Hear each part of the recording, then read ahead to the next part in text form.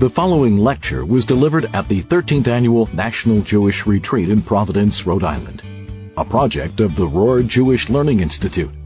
We hope you enjoy it, and we encourage you to visit jretreat.com for information on upcoming retreats. Mrs. Sarah Esther Crisp will now present her lecture, Stress Relief, Kabbalah and Psychology. So the topic we're doing today is stress relief. But I want to begin by reading you a poem that I think does a really powerful job at kind of encapsulating and dealing with the issue of stress. So it reads as follows. If you can start the day without caffeine or pills, if you can be cheerful ignoring aches and pains, if you can resist complaining and boring people with your troubles, if you can understand when loved ones are too busy to give you time, if you can overlook when people take things out on you, if you can take criticism and blame without resentment, if you can face the world without lies and deceit, if you can conquer tension without medical help and relax without liquor, if you can sleep without the help of drugs, then you are probably a dog. So, stress seems to be the topic everybody talks about. Everybody's always sharing how stressed they are. It's kind of part and parcel of how are you doing? Oh, I'm so stressed out, right? It just seems to be this common trait we all have. And in a certain sense, it would be really nice if life just went through nice and smooth. You know, if there were no bumps in the road, if everything was, flat and easy. And we will all reach a point in our lives where we get that nice, straight, flat line. And when our EKG has it, life is over. So life, by definition, is always going to be defined by ups and downs. We see this even very clearly when it comes to creation itself. It says, Vayehi Erev, Vayehi Boker, Yom Echad. It was evening, and it was day, and it was one day. No one gets through the day without a period of darkness. The darkness, the night, is part and parcel of a day. You cannot get through a day without that dark period. And the darkness is not necessarily negative. It's not necessarily bad, but it is concealed, right? You know exactly where everything is when the lights are on. And suddenly you walk into that dark room, and no matter how well you know it, you are likely gonna walk right into the corner of something, or God forbid, if you have kids or grandkids who left Legos on the floor and you walk in barefoot. I mean, a torture that you would never have endured with the lights on. Which is why Erev is from the word erbuvia, which is chaos and confusion. And Boker is from Bikoret, which is clarification. Now, when it comes to stress, it is scarily enough the number one killer. The majority of deaths from stress, we have more deaths related to stress than illnesses, than car accidents, than anything else. And yet, the greatest irony in that is that stress is specifically what we feel when we are not dealing with life and death matters. To clarify, stress can be related to those issues, but you will never hear someone say or actually feel, I just came back from the doctor and I got this terrible diagnosis, I'm so stressed out. It's not stressful. It is overwhelming. It is tragic. It is huge on a different level than stress. You hear people speaking about stress when there isn't enough time, there isn't enough money, there isn't enough help, there aren't enough resources, and even more ironic, very often people speak about stress in terms of things that are great. Oh my gosh, the wedding's next week, and we don't have the caterer set yet. It's so stressful. I'm so stressed out. It's a wedding. It's not a funeral. It is a good thing. So very often, what stresses us out are the things that actually are solvable. The things that are not solvable, all the money in the world won't make them go away.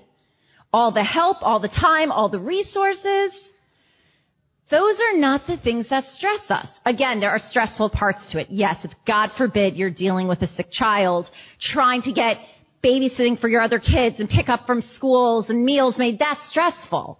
But that's not really what is the issue at hand. The issue at hand is tragic and overwhelming. There are stressful components to it, but it's a different thing. There is an amazing book called The Upside of Stress: Why Stress is Good for You and How to Get Good at It. You can watch a TED video, an extended one, a shorter one. The author of this book, she is a Stanford professor, Kelly McGonigal. She's actually a Stanford-trained health psychologist, I think, not necessarily a professor. And she has this entire research and work she put out about stress, and that how we actually view our stress has a major effect on how it actually affects us. And interestingly enough, they did a study. It was 30,000 American adults over an 8-year period, and it was through University of Wisconsin. And they tried to track basically how many people died who considered themselves very stressed out. And what they found is that the people who considered themselves stressed out and felt that stress was bad for you had a 43% increase. But the people who were stressed out and didn't think that stress was bad for you or harmful had the best prognosis for living. More so than the people who categorized themselves as not being so stressed out. So when we think about stress and when we utilize it as something that is working to help us, right? Why is my heart beating fast? Why am I getting, this need for more oxygen in my lungs? Why am I sweating? If we replace stress and think about it even as excited, it changes absolutely everything. Is it working towards us and to help us, or is it working against us and to harm us? So just the way we even view it, and if you think about this, right, like right before a massive football game, and I cannot really go into any detail on sports, so I'm thinking it's not the World Series, it's the Super Bowl, right? Right before the Super Bowl, we're going to have, the guys who are going to come out, they've got a ton of money on their heads, they've got a lot of pressure, probably a lot of stress to perform well, to do well, to win this game. They are not meditating in the locker room. They are pumping themselves up. They are stressing themselves out because when they get on that field, they want to perform. Stress, when utilized appropriately, motivates us. It makes us move. It makes us get things done, right? No house gets cleaner than finding out people are coming over in 10 minutes, right? That is the fastest way to get your house clean. It is unbelievable what you can accomplish in 10 minutes when you know somebody's heading on over. Stress works when utilized properly. So where do we see this then in the Torah discussion on what stress is? And we have a statement in Proverbs that reads, Da'aga b'lev ish yashchena u'devar tov yisamchena. That stress in the heart of a person will cause dejection or sadness, but a good word will turn it into joy. Now, the one thing no one stressed out wants to hear is, oh, it's going to be okay. Right? When we're stressed out, we are not capable of receiving that nice, kind, good word. We're stressing. We are completely not receptive. So the Talmud understands this because there's a discussion in the Talmud about this very verse and how it actually needs to be understood and the work that needs to be done so that this statement can make sense and work without a fistfight breaking out. But interestingly, it starts da'aga b'lev ish. When there's stress in the heart of a person, not the mind. Stress is not intellectual. It's emotional. We very rarely are stressed out because intellectually it makes perfect sense, but emotionally we're feeling totally overwhelmed.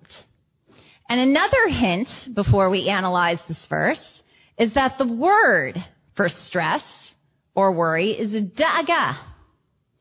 Da'aga has 4 of the first 5 letters in the Hebrew alphabet. It has an aleph, it has a gimel, it has a daled, and it has a hey. What is it missing? The second letter in the Hebrew alphabet, the beit. The beit is numerically equivalent to 2, reminding us that we're not supposed to get through life alone. It's not weak to ask for help. It's human. We were created to need another, which is why our Torah begins with the letter beit. Beit also, as a word, means bayit, which is feeling at home. If we feel at home within ourselves, we're not stressed. If we feel there's someone else we can count on that's going to help us through things, we're not stressed. When you take the beit and the bayit out of the word, which is what the word is, it's missing the beit, the second letter, you have da'aga. You have that stress. So the Talmud then has this discussion that goes through and explains 3 different ways we can understand this.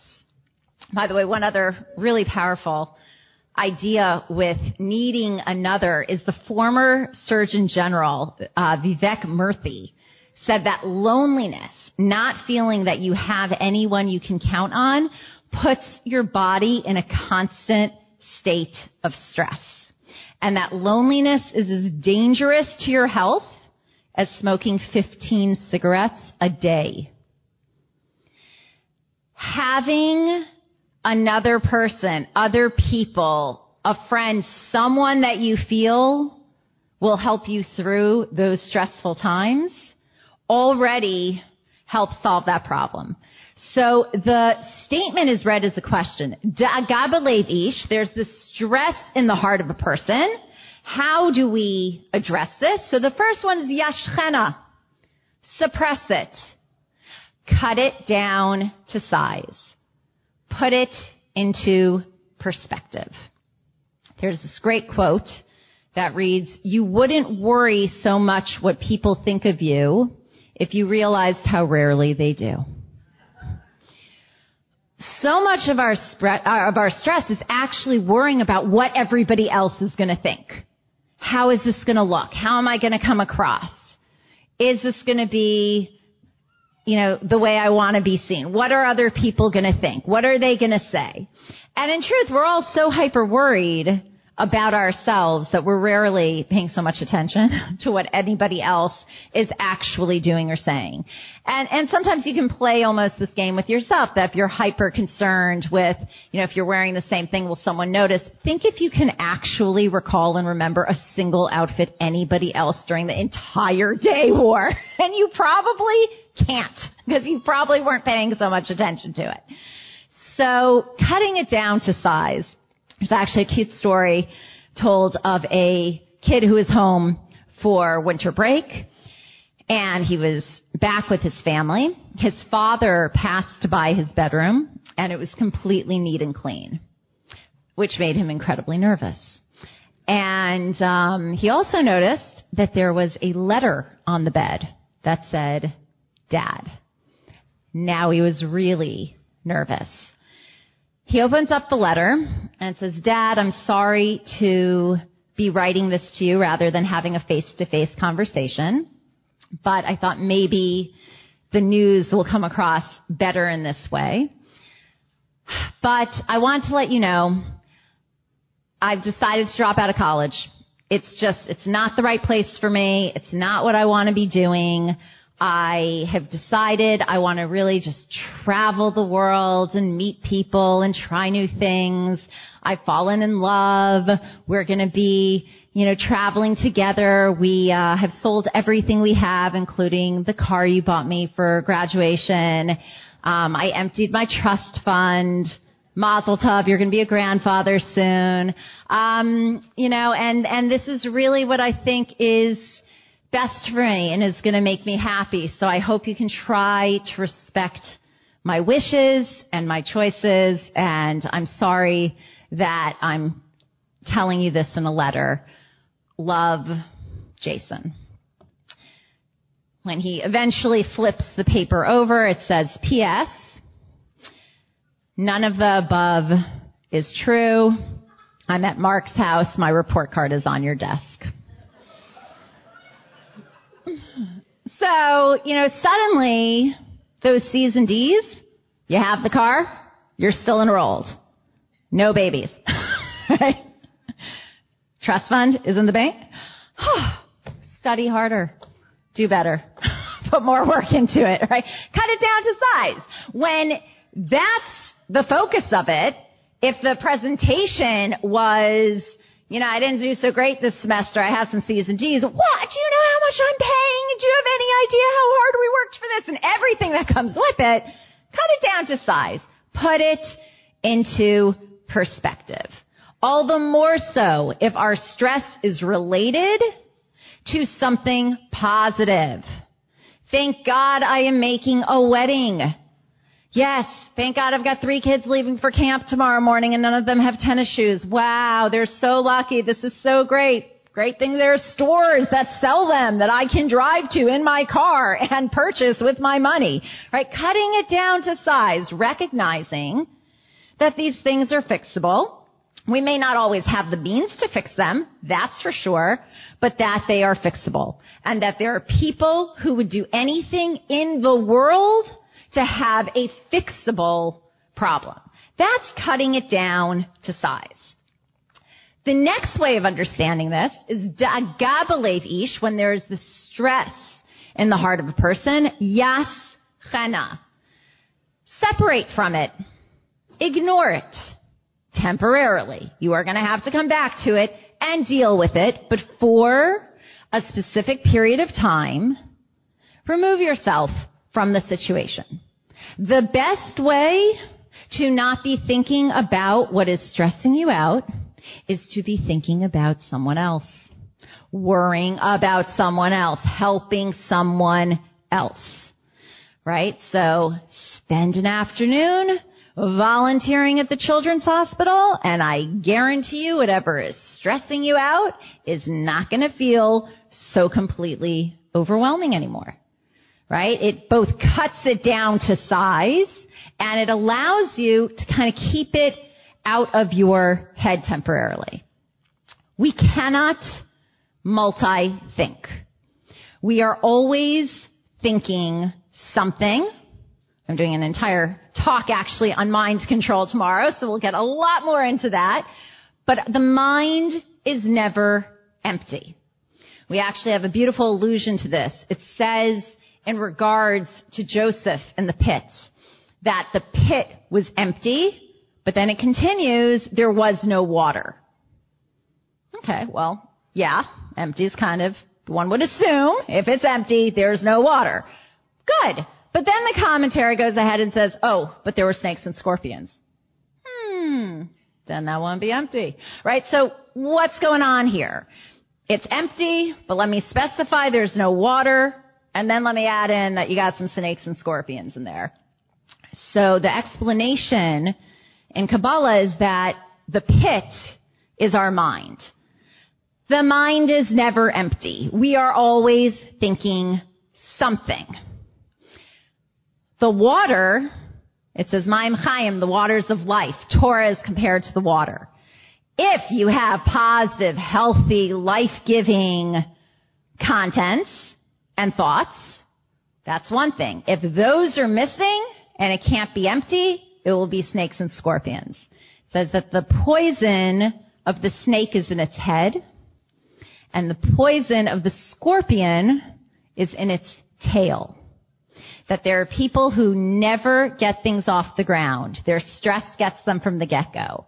I'm not going to be able to do it. It's too much work. I'm never going to succeed. I don't have the money. And that's where the stress gets them. For other people, it's the end of the project.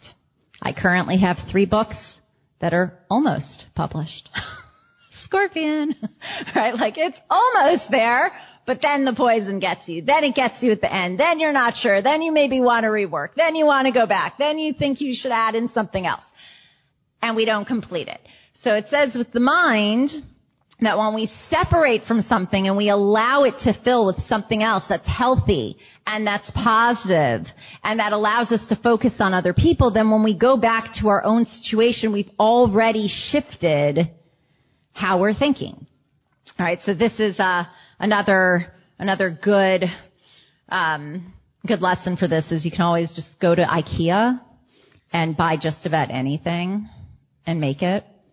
Because you're either going to focus on those directions or you're going to be at like risk of losing a digit.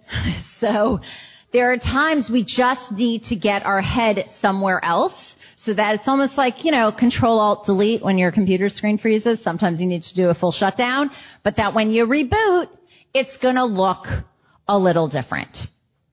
From here, we have the final one. There's also this great statement that says, don't believe everything you think. Right? That sometimes it needs to be altered a little. So, da ga believe ish yesichena. When there is this stress in the heart of a person, talk about it. Articulate it.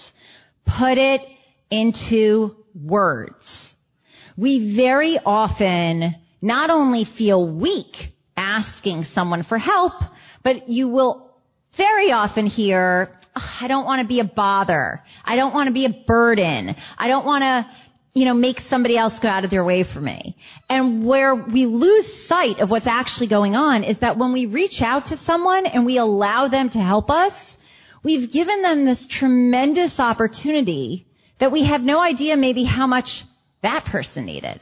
How much that person wanted to help, how much that person was looking for something to do, how much that person wanted their own number 2 of separating and ignoring their situation and badly wanted to focus and put their energy into another situation, and we wouldn't let them and we wouldn't ask them, and we're suffering all by ourselves when there are all these people who would love to lend that hand or lend that money or lend their time or lend their house or whatever it might be. Very often when we look at what would take away my stress right now, and we're talking about the things that have a solution that are solvable, there are people out there that therefore are those answers, that have those resources.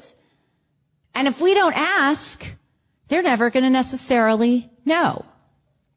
When it comes to articulating, then, we have an obligation on both sides.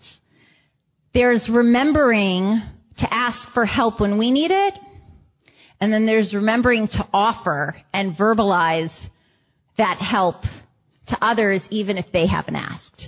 To kind of always assume both. The same way we know we might be hesitant to reach out, to assume somebody else might be hesitant to reach out. There was a very, very, very powerful story that I heard a number of years ago. It actually happened, I believe it was in the year, it was in the year 2000. I heard it, probably 9 years later. I heard it from the guy himself. His name is Kevin Hines. And I was at an event organized by an organization called Minding Your Mind, which was intended to really help break the stigma of mental illness, to get people talking, to be able to say when somebody's feeling overwhelmed. And just one qualification, right now in this class, we are talking about stress. I very purposely did not use the word anxiety, because anxiety as a disorder is another category, and that is not what we're talking about. We are talking about the kind of stress that most people experience and feel on a day-to-day basis in their lives. Now, he told this story, and he was suffering from very, very, very severe depression, and he had reached an incredibly low point, the lowest point, actually, that one can reach in his life, where he felt pretty convinced that the world would be a better place without him in it. He had made himself a promise, he was living in San Francisco, that he was going to take the bus to the Golden Gate Bridge. And yet, if anyone along the way said hello to him, asked how he was doing, said anything that made him feel that he was being noticed, that he wouldn't jump. So he takes the bus. No one speaks to him on the bus. It's the end of a long day of work. Everybody's got their headphones on. They're looking at their phones. They're busy. The bus is clearing out. He is the last person to get off this bus, kind of hoping maybe the driver will say something to him. The driver does get off the bus, and that's basically what he hears, like, last stop, come on. I've got to do my paperwork and get out of here. As he passes the driver, he's busy with his paperwork, doesn't even notice him. He walks up and down the bridge. At one point, he's even stopped by a couple who ask if he'll take their picture. But they're so consumed with one another that they don't even notice the desperate state this man's in. And at that point, he has all the proof he needs. He feels completely convinced that he is just unnoticeable. And his absence will not make any difference. The Golden Gate Bridge is 245 feet high. This is not a cry for help. There are very, very, very few survivors of this jump, and it is the number one spot in America for suicide. He scales the bridge, and he jumps. He said the second his feet left the railing, the whole way down, I don't want to die, I don't want to die, I don't want to die. He hit the water, broke virtually every bone in his body, but he was alive. Now, of course, he was going to drown because he couldn't keep his body afloat. He had so many broken bones. He hears rescue right away because this is a rescue's there. They are usually doing actually not rescue, but recovery. Sirens are coming out. They get to him however many minutes later. And the first rescue guy says, wow, do you have any idea why you're alive right now? He goes, well, there's obviously a reason you're here because no one survives this jump. And right now, there are a group of sea lions swimming underneath your body that have been keeping your head above water from the second you hit. They've been underneath you the entire time. Why do we know this story? Because Kevin Hines talks about it. He travels the country telling the story. I just found out his name. I didn't remember it when I heard him in 2009. Recently, it started showing up again in little Facebook videos, but I got a message, a year ago, from a high school kid, a non-Jewish high school kid in a southern state who wrote me and said, I want you to know your article saved my life. What article? I've written a lot of articles. I didn't necessarily think any of them were of that caliber to save a life, but in an article that I actually never, ever remembered writing, I told the story. I wrote it out. And this kid was feeling suicidal and read it and felt that I was his reaching out, that message he needed to hear. He made it into a short film and is now in college for filmmaking because that helped reveal his passion to want to do film. And he reached out to me to let me know the impact that it had. We have no idea when we say hello to someone, let alone, hey, are you okay? Now, how are you? We have no idea.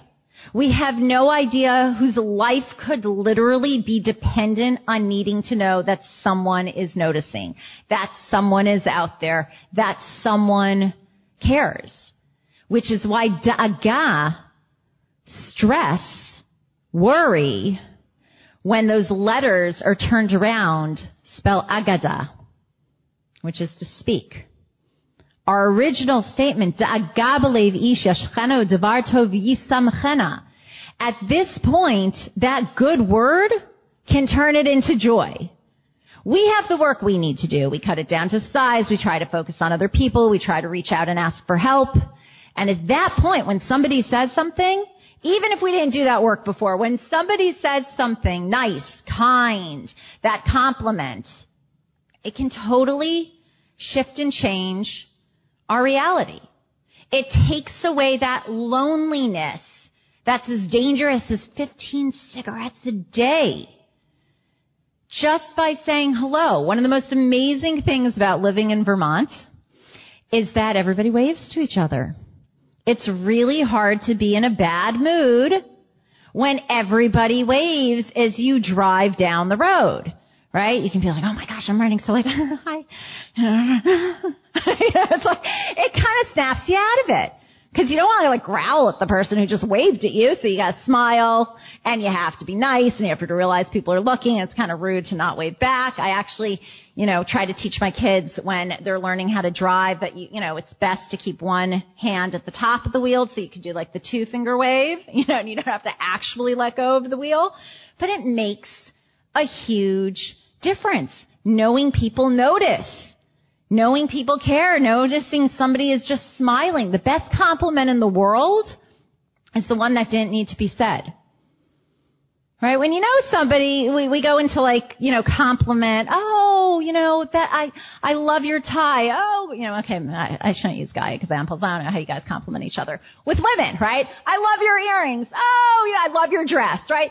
It can be sometimes feeling like, well, you said something nice, so I had to counter back with something nice. But when the random person in Rite Aid says to you, wow, you have beautiful eyes. And it's not weird or creepy. We're talking about just a nice, sincere compliment, or I love those shoes, or beautiful smile. It changes everything because they didn't need to say it. So they meant it. It feels sincere, and it completely changes and reminds us, I've been noticed. Somebody paid attention. Somebody, went out of their way to say that. So we have both the responsibility for ourselves to share those words with others, and likewise the responsibility within that when we're struggling to go ahead and speak to another. And then we have a really powerful lesson that we see in the Torah as well, that Eov, is our classic sufferer who spoke to people, who reached out, who verbalized, who had the friends that he reached out to. And there's a beautiful interpretation that goes through the 4 friends he spoke to and shows how they're also both psychological approaches and ways of dealing with what it is that we're experiencing. So it says that the first friend that he spoke to, Eliphaz, represents the nefesh level of the soul, which is the lowest level actually of the soul, and that's behavioral or instinctual psychology. Change how you act. Fake it till you make it. Just do it. Right? Change your behavior. Smile at 5 people during the day. Force yourself to say hello when you usually walk with your head down, right? I mean, I don't know how many people are New Yorkers here, but one of the things I find, at least, especially coming from Vermont, is it's really overwhelming when people, like, I can go to New York to go out to lunch with friends. Like, that's my entire purpose of being in New York, is to, like, have lunch with friends. And by the time I get to the restaurant, I'm sweating because I ran. I don't know why, but I felt the need to walk really fast to keep up with what I was around. I bumped into people. I had almost gotten hit by a car. Like, my heart is I am stressed out trying to go to lunch, right? So it's sometimes we get so caught up that we don't even notice that stopping and paying attention. So just doing, changing the behaviors to something positive and something stress relieving or stress transformative is a better way, where we see how it is motivating and how it's positive. This is also the idea, hamaisa hu ha'ikr, that ultimately it's the action that counts, right? We even have, and we'll talk about this more in mind control, but that if you do the right thing for the wrong reason, you'll come to do the right thing for the right reason. The next is the ruach level of the soul, emotional intelligence, and this is when he speaks to Bildad, and this is changing how you feel. Listening to powerful stories, right? Sometimes we just feel like we can't even tap into our emotions. We're too cut off. We're too overwhelmed. We're just not feeling, right? Listening to a Hasidic story, on a totally different plane, watching like those soldier reunion videos. I mean, you really want to cry. There are so many things that can get our emotions going even when we're not yet at a place or doing anything differently. The next one, it says, is the neshama level. And this is cognitive psychotherapy. This is when he speaks to Zophar. And this is changing how you think. Some people can change what they do, but they haven't changed what they actually think. Other people have to start with like an intellectual shift. That I'm not going to, just give up drinking diet soda because, you've told me it's bad for me or even how it makes me feel, but I'll read an academic, scientific study, and that will do the trick for me. Like, I'll actually shift how I think about something, and then that will change how I act and how I feel. And then we have the Chaya level, the fourth, which is Aliyah ben Brachel. This is transcendental psychology. This is spirituality. This is the 3 before, that knowing that there is something even greater than how we think and how we feel and how we act. And this is, it says, the level of Mashiach, that Mashiach will be our collective psychologist. It says that when Mashiach comes, he has a lot of questions to answer. And there's also a beautiful allusion that the word Mashiach is the word Messiah, which is a communicator. So again, this idea of speaking and reaching out. And then ultimately, the Yechida level, the highest level of the soul, which is the source of all healing, which is going beyond what we have here, where we can never ultimately feel alone, because it says, Ki yashev b'choshech Hashem orli. When I'm sitting in darkness, God is my light. That you might feel you have no one to talk to, and you don't have friends, and you don't have family, and you don't have neighbors, and nobody's waving to you as you go down the road, but ultimately, we're never alone. We always have our Father. We always have not someone to turn to, but our Creator to turn to. It's actually an allusion why the 10 Commandments start with the letter Aleph, which is 1, numerically equivalent to 1, and the Torah begins with Beit, which is numerically equivalent to 2. So it's both the idea of needing another and needing Hashem, but the 2 letters together spell Av, which is Father. And to just end with another beautiful quote, and then we'll have a few minutes for questions, and I'll hand out the handout. But this is a great bumper sticker that I saw that kind of reminds us of what what this is really saying. It said, don't tell God how big your problems are. Tell your problems how big your God is.